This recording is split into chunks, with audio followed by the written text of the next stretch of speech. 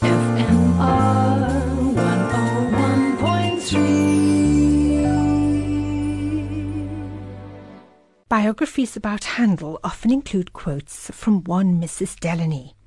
Her letters are a wealth of information about the musical life of George in London. Mary Delany first met Handel when she was 10. He gave her harpsichord lessons, and their friendship lasted a lifetime. She was an ardent supporter of his music and would invite him to her home for musical evenings. In a letter to her sister, Mary wrote, "I must tell you of a little entertainment of music I had last week. Mr. Handel was in the best humour in the world, and played lessons and accompanied Strada, and all the ladies sung from 7 o'clock to 11. I gave them tea and coffee. About half an hour after 9, had a salver brought in of chocolate, mulled wine, and biscuits. Everyone was easy, and everyone seemed pleased." Born in 1700 into the aristocratic Granville family, Mary was to wed at 17, much against her will, to Alexander Pendarvis, an alcoholic 45 years her senior, who took her to his cold, crumbling castle in Cornwall.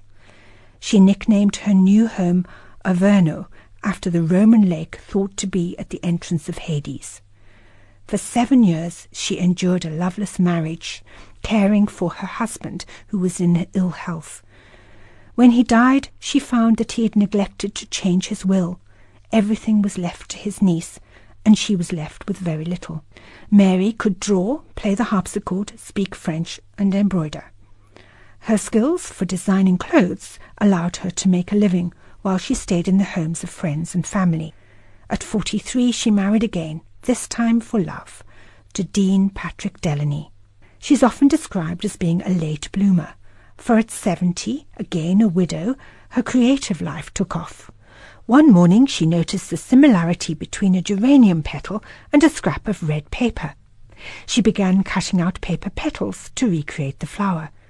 The result was surprisingly lifelike, and for the next 10 years she spent her time creating decoupaged plant portraits, some 1,000 of them, made of tiny pieces of paper, and they're now in the British Museum. After her death, her correspondence, some 1,000 letters, were to be published by her grandniece. Mary did not mince her words, and she was not afraid to criticize the musical tastes of London society. When Handel's Semele opened in Covent Garden, it was met with some bewilderment. It was Lent, and this oratorio was based on an immoral story taken from Greek mythology. Mrs. Delany loved it, despite her husband thinking it was not proper to go and see it. She wrote, "Semele has a strong party against it, the fine ladies, petit maîtres, and ignoramuses." She was impressed with La Francesca, the soprano who sang the role of Semele, and complimented her on her semiquaver runs. You can hear these runs in this aria, "No, no, I'll take no less," sung here by Louise Alder, with John Eliot Gardner conducting the English Baroque soloists.